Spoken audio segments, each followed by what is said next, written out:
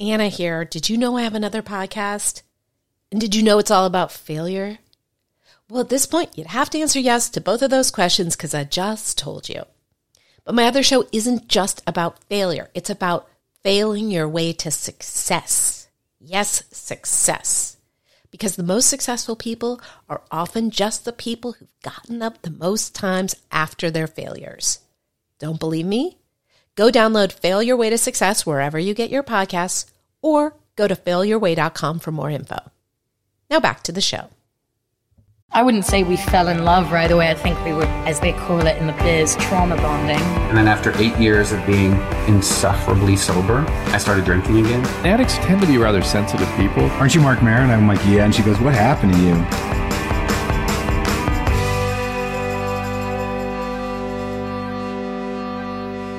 Well, hey there. You're listening to Light Hustler. I'm your host, Anna David. I help people share their dark to find their light, and that can mean so many things. Sometimes it means I am helping people with their books. Sometimes it means I'm interviewing people about their darkest experiences, and sometimes it means I'm hosting a storytelling show and playing you one of the stories from that show, which is what you're going to hear today. This one's a super, super big treat. It's somebody that I kind of was like, let's just say vaguely obsessed with in the early aughts, I believe, is when he was hosting Celebrity Fit Club and wearing these caftans.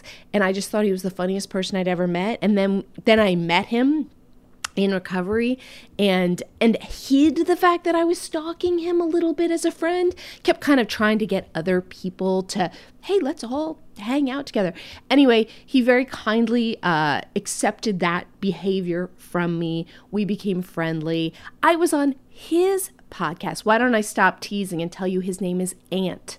It's capital A-N-T. None of that lowercase stuff. Ant the comic. You're going to get a full intro to him in a second when I play you the recording from the live show. But he's just truly like one of the funniest humans that God has blessed the earth with. Now, he is somebody who shares his dark to find his light. He has been a huge comedian for years and years and years. And as he was struggling with addiction, he began to use that as material. He's given a lot of interviews about this, but he has material, he says, that's about how he's been arrested so many times in Van Nuys that the cops invite him to their Christmas party. Now, when asked, why does he do that? Because that's really the question. Why do any of us tell people our darkest shit? What he said when he was on The Doctors is, when I help people, my life gets bigger and I get out of myself, which is often what drove me to drink or use. And he also does it because he wants to encourage people to not be so hard on themselves. So you heard it from him. Now you're going to hear how he does it. This is from my live storytelling show that takes place the last Friday of every month in Los Angeles. If you want to make sure that you find out when the next one is, we also broadcast them on Facebook Live. Why don't you take my quiz? Then you'll be added to the newsletter list. Go to lighthustler.com quiz. The quiz is, should you be sharing your story? And if you're listening to this, I'm kind of thinking you should. Anyway, I'm going to stop talking. I'm going to give you Ant. I am going to bring up our final performer. I'm so excited about this one. He has been a regular guest on The Tonight Show. He's been on Tyra Banks. He is the only comedian to appear on every season of Last Comic Standing. He was the host of Celebrity Fit Club, which I was as obsessed with as I was Sex and the City. He has a hit podcast called Second Chances, where people talk about the second chances they've had in life, much like this show. Please give it up for the comedian Ant.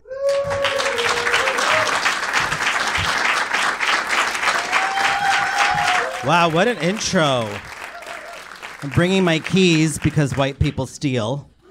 That seat's open over there. Oh, so I didn't know this was going to be like stories about like recovery. You all did, apparently. And I'm really concerned I'm going to get chlamydia from this microphone, too. Has anybody else thought about that while everybody was up here talking really? Like, is his lips going to touch the is he going to touch it? Does she have any more of that powder left? Like, what's going on with that? So we're supposed to go from dark to light, but I told Anna when I got here, I'm like, I'm really fucking dark. I mean, first of all, I'm wearing a tent. If anybody, I don't know, I've gained a few pounds, all right, in the 70s, and I haven't been able to shake them. And when you gain weight in Los Angeles, you might as well be Frodo's ring of invisibility. I'm gay, I'm fat, and I'm over 40 with no hair. And you love me. And there's a liar working a shitty program. I went to the doctor, and I was just like, well, first of all, okay, here's how you can tell if you're fat and over 40 in the gay community. I go into my doctor's office, Dr. Reitman, and I go, Doc, I'm just here for an HIV test. And he goes, you're negative.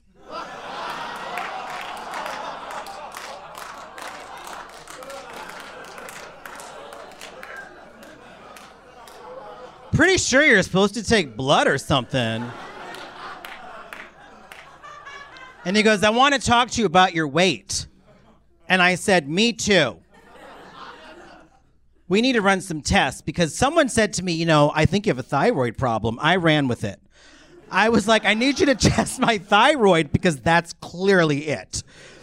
He ran all the tests. This was 2 weeks ago. He ran every test. He calls me and he goes, I need you to come in for your results. I go, okay. So I go in. He goes, listen, I got all the results back. It turns out you're a fat pig. This is a quote.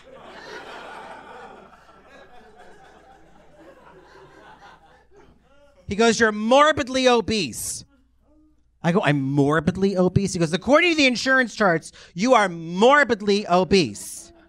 I said, okay, well, I'm going to drop 20 pounds. He goes, all right, well, then you'll just be fat.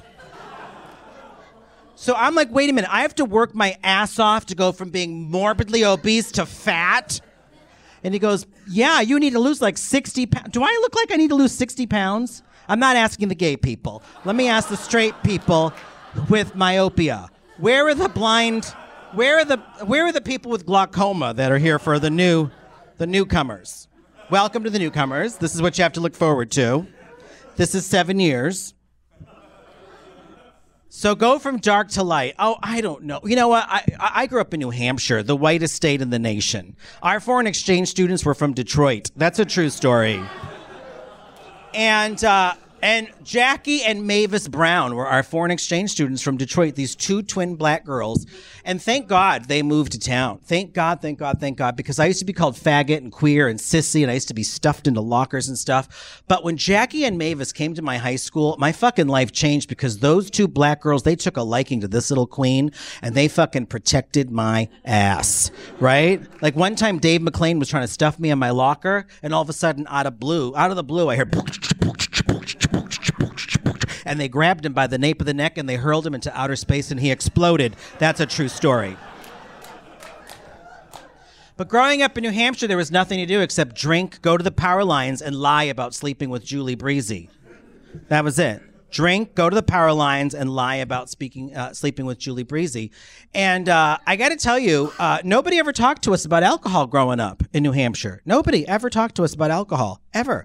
And so my alcoholism progressed like everybody else's, and I started browning out, and then I started blacking out, right?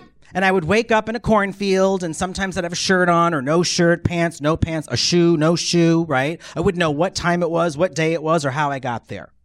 Right? Pretty normal. You all understand that, right? There was a show on television growing up called In Search Of, and it was hosted by Leonard Nimoy. Okay? And every week it was about close encounters of the third kind, close encounters of the second kind, people who have seen aliens, people who had talked to aliens, people who've been abducted by aliens. And one time I'm at home and I'm watching the show and there's a guy looking right at the camera and he's like, here's how you can tell if you've been abducted. Because you wake up in strange places, in various states of undress. And you have no idea how you got there. And I thought, motherfucker. I'm 17 years old, right? I sit both my parents down and go, you're not going to believe this. A superior alien race has been abducting me for study. They put me in therapy. And never once did the shrink go, are you drinking?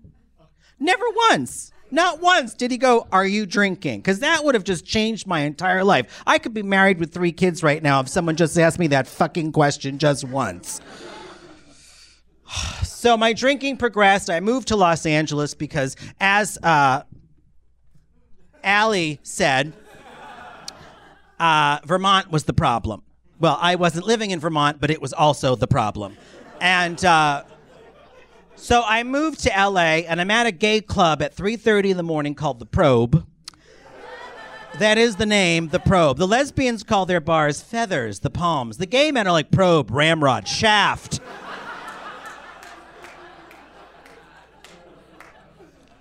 And this gorgeous Nordic Latino named Dean looks at me. It's 3:30 in the morning, goes, you look a little tired. I'm like, it's 3:30 in the morning. I'm exhausted.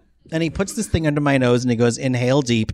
And it was the first time I ever did crystal methamphetamine. And I got to tell you, the next thing that happened is sort of a blur. It's all strobe lights. And the next thing I know, I'm shirtless. I'm on a box. I'm holding 2 flags and I'm doing this like a KLM flight attendant. I'm like, and I can't stop. I cannot stop. I'm going to fast forward to the first time I was 5150'd. Which is different than a 5250. How many of you know what a 5250 is? Okay, those are my fucking meth addicts. 5250 is a 1-week involuntary hold. A 5150 is a 48-hour involuntary hold. The first time I was 5150, they sent me to UCLA Medical Center. I highly recommend that one. The one in Torrance is a shithole. Yeah. And nothing interesting happened while I was there except when they let me out and they were giving me back my belt and my shoelaces. They said, do you want your vacuum cleaner back? This is all true. Apparently, I was not willing to give it up. And when I checked out, I literally walked out with my Hoover vacuum.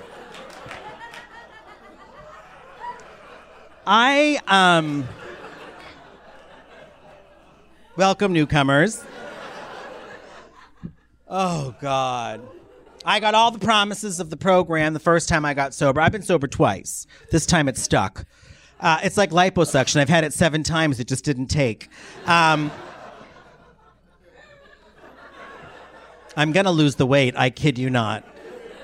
I swear to God, I'm going to go to fucking Africa and lick dirty ass to get a parasite.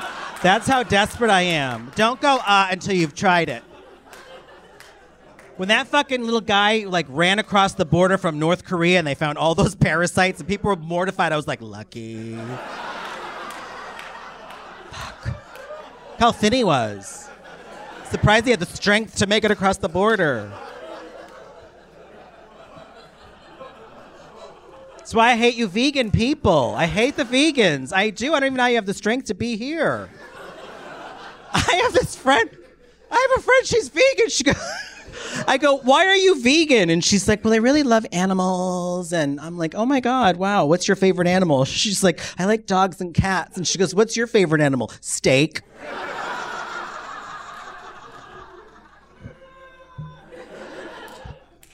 Steak. It's delicious. So first time I was in the program, I got all the cash and prizes. I had everything. Oh my God, I was on TV. I was making millions of dollars. Life was so great. I had a boyfriend with a big dick. Had to be home every day at 4 o'clock to burp it. I mean, it was fucking gorgeous. I mean, it was big. I mean, this is nothing. For real, big. So I threw the program out the window because it had to go. Because I got everything I wanted. Right? I couldn't buy any more vowels. I had everything. And it's a funny story about Richard. So my partner's name was Richard, and at the time I was really good friends with Kirstie Alley. And I'm going to pick up that name I've dropped myself.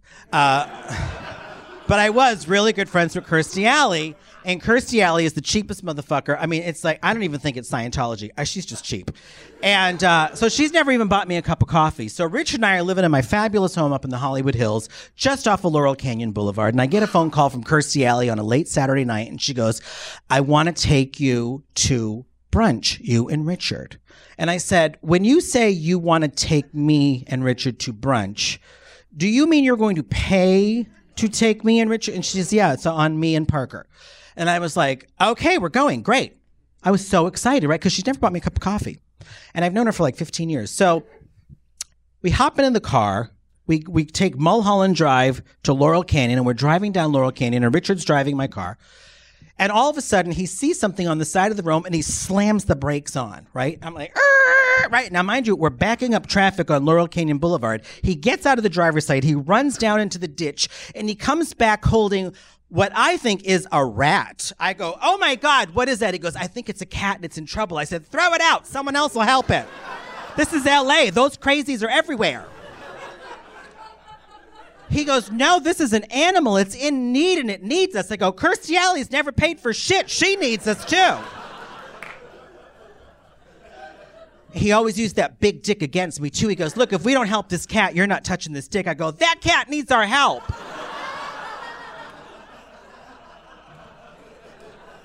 Now, it's Sunday, right? So the nearest vet that I know that's open on Sunday is Miller Animal Hospital, right next door to the Log Cabin in West Hollywood, right?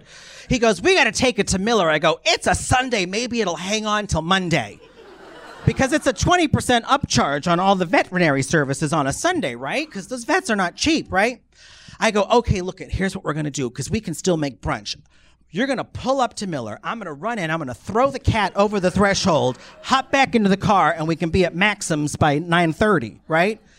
I run in. I fucking put that cat on the counter. I go, this cat's really sick. And she goes, we got your license plate number.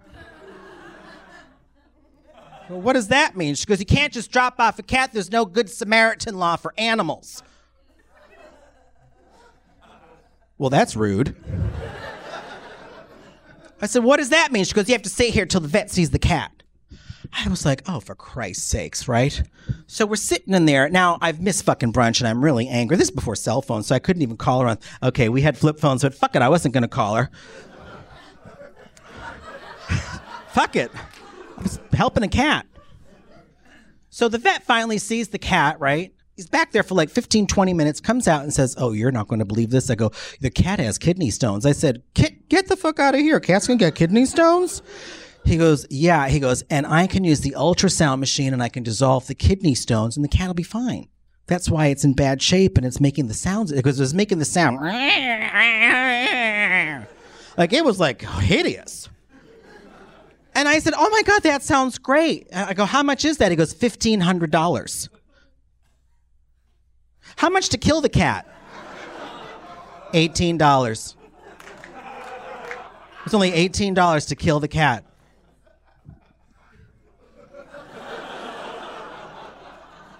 It's a lot of brunch.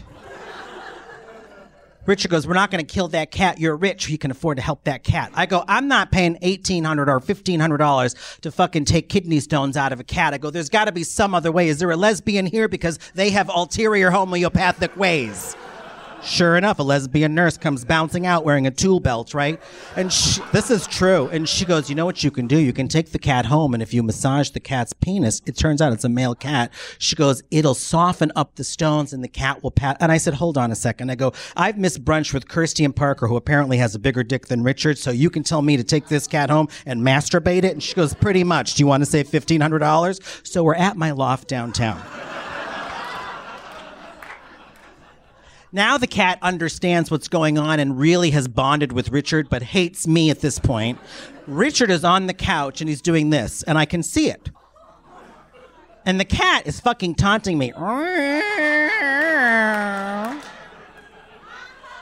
like, fucking cat.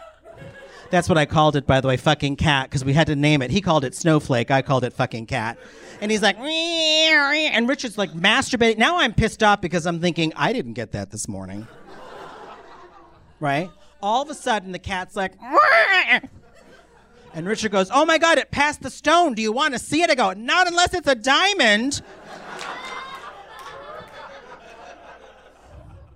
After that cat passed that fucking stone, he started eating.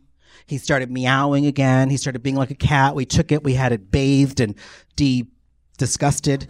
I mean, it was disgusting. Oh my God. It had like, I mean, even like fleas were like, I'm not touching that. I mean, it was hideous cat, right? But that's why he named it Snowflake, because it was this giant white fur thing, right?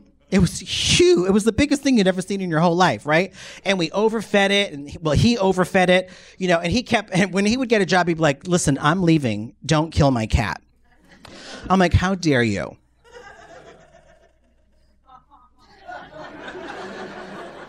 Because he knew I hated that cat, right? So one day he was working production, and he was working those long, long hours. I got home from the set early. I walk into the house, and the cat is sitting at the front door as if to greet me. Now, I was like, is this a trick cat? Because cats are tricky. They're conniving, they're tricky, like you'll be patting them, and all of a sudden they'll turn around, bite you, and run. That's tricky, right? Don't trust a cat. But the cat's like... And I was hypnotized. I was like, cat, what's up? And I'm by myself in the house talking just like this. I'm like, cat, what's your angle? Literally, I'm talking like that to this fucking cat. And then it starts doing this figure 8 between my legs. I'm like, this is a tricky cat. And then it does that look. The 6 blinks, right? You all know that one? And I went, do you want me to pick you up, cat? Because this is weird, right? I pick the cat up. I kid you not. I start patting it. I thought, oh my God, I misjudged you. You're really a loving cat. It just took you time for me to grow on you. And then it turned over, and I was rubbing its tummy. And Richard said, anytime an animal turns itself upside down and exposes it, it means it trusts you. And I was like, right? And then it turned itself back over.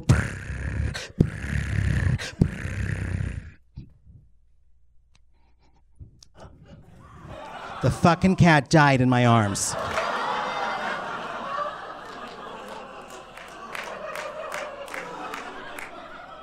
I'm like, cat? I tried CPR on the fucking cat. I put my mouth over its nose and the whiskers and the thing, right? And its little fucking fangy fangs. And I was like, they don't blow up like in the Simpsons cartoons, right? He was going to be home any minute now, and I'm in a panic at this point, right? So I'm thinking, oh my God, he keeps accusing me of wanting to kill the cat. Now the cat's really dead. How am I going to get out of this one, right? Oh, thank God we're sober. I brought it in the room, and I started to pose it because it started to get hard. And I took out its little tongue. I shut its eyes, right? Now, its tail wouldn't go down, so I had to break it in 9 places. I'm kidding, just making sure you're still with me. And I pose it. This is all true. 2 hours go by. I'm in the living room watching that cat going, please don't tip over. Because it got really rigor sets in fast on those little felines. He comes home. Now, at this point, I'm thinking maybe get a bottle of Ambien out, splash it around and act like I'm dead. So at least that shock might be worse than seeing a dead cat in our bed. He comes home. I pretend to be asleep on the couch. He walks into the bedroom. He pats the cat. I'm like this. He comes in, lays back behind me. Everything's great. Everything's great. Everything's great. And then I do the, oh, hi, baby. He goes, did you kill my cat?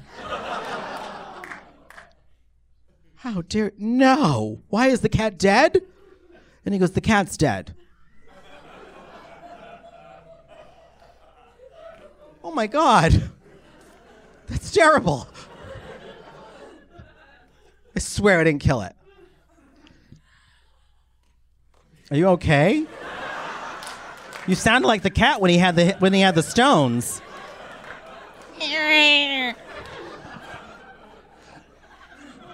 Here's the gifts of the program. My partner gets diagnosed with non-Hodgkin's lymphoma. I know. Don't worry, we're going to get to light soon. Is anybody timing me, by the way? I feel like I've been up here for an hour. No? Okay. So he gets diagnosed with non-Hodgkin's lymphoma. He loses a lot of weight. We put him in hospice.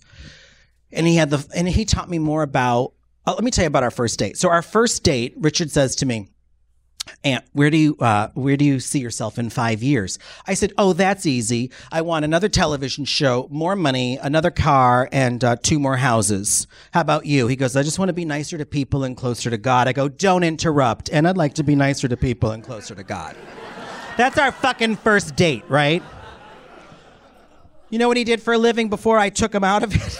Oh, that doesn't make me look very good, actually. I go, what do you do for work? He says to me, what do you do for work? I go, I tell dick jokes for a living. I go, what do you do? He's like, I help developmentally disabled children. I know. I was like, and on the weekends, I go to City of Hope and tell dick jokes to children who are dying.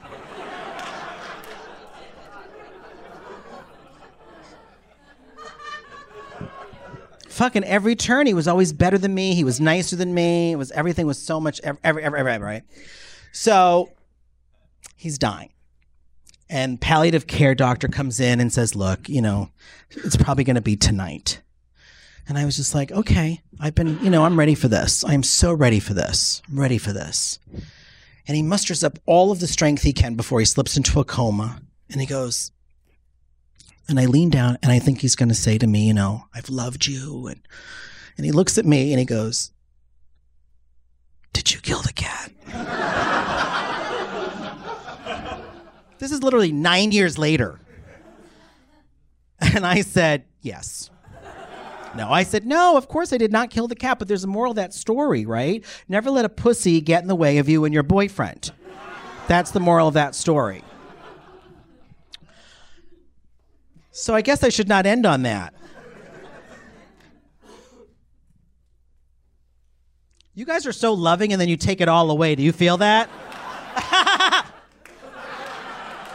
I felt that just a second ago. What happened to the AA fucking love? So I'll end on this note. So I'll end on my father was diagnosed with a brain tumor, and he died 3 years ago this past March.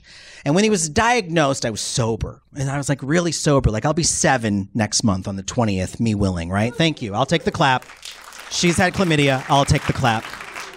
And one of the things you get to do when you're sober is you get to show up for your life, and you get to show up for other people's lives. And you might not think that that's something that you want, but if you stay sober long enough, it becomes something that you need and that you crave. Right?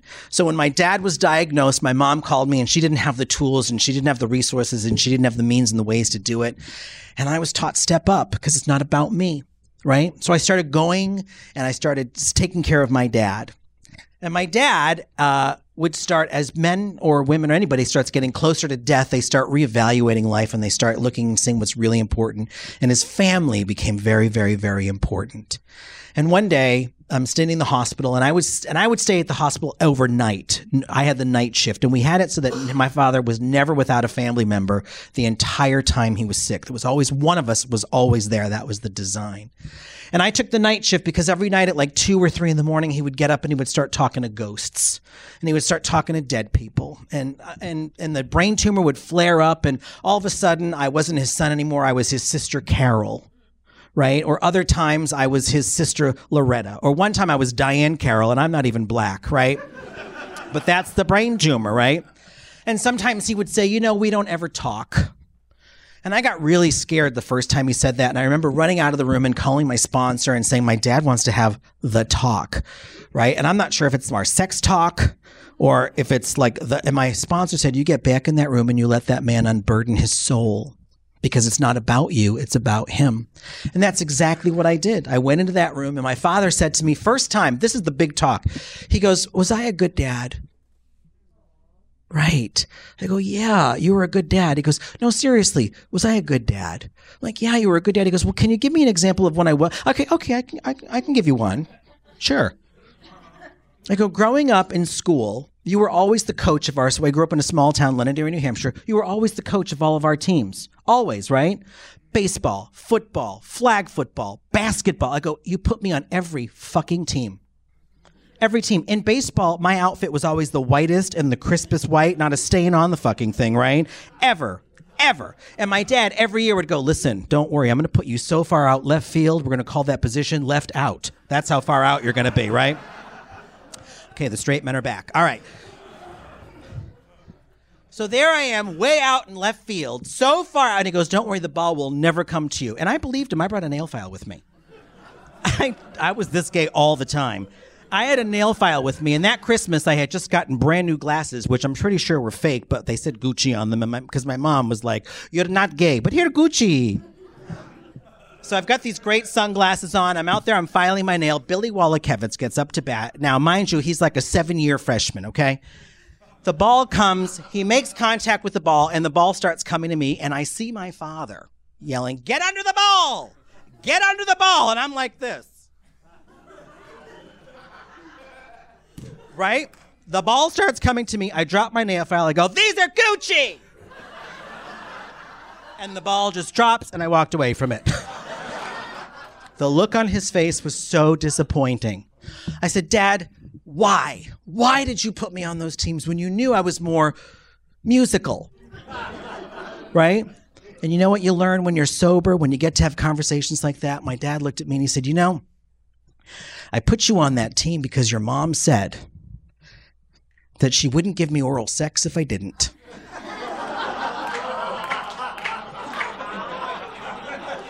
Dad, as a gay man, I'm a big fan of oral sex. I go, why don't you just tell me that? He goes, you don't tell a 9-year-old your wife's going to stop blowing you if your son doesn't put an outfit on.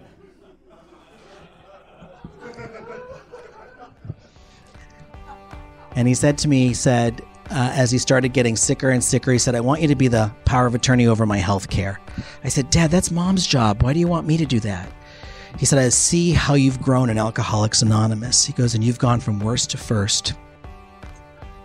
Yeah, you've gone from worst to first. He said, so I trust your mother will do everything in her power to keep me alive no matter what I say. He said, but I know you will kill me. Thank you, guys. Enjoy the rest of the night.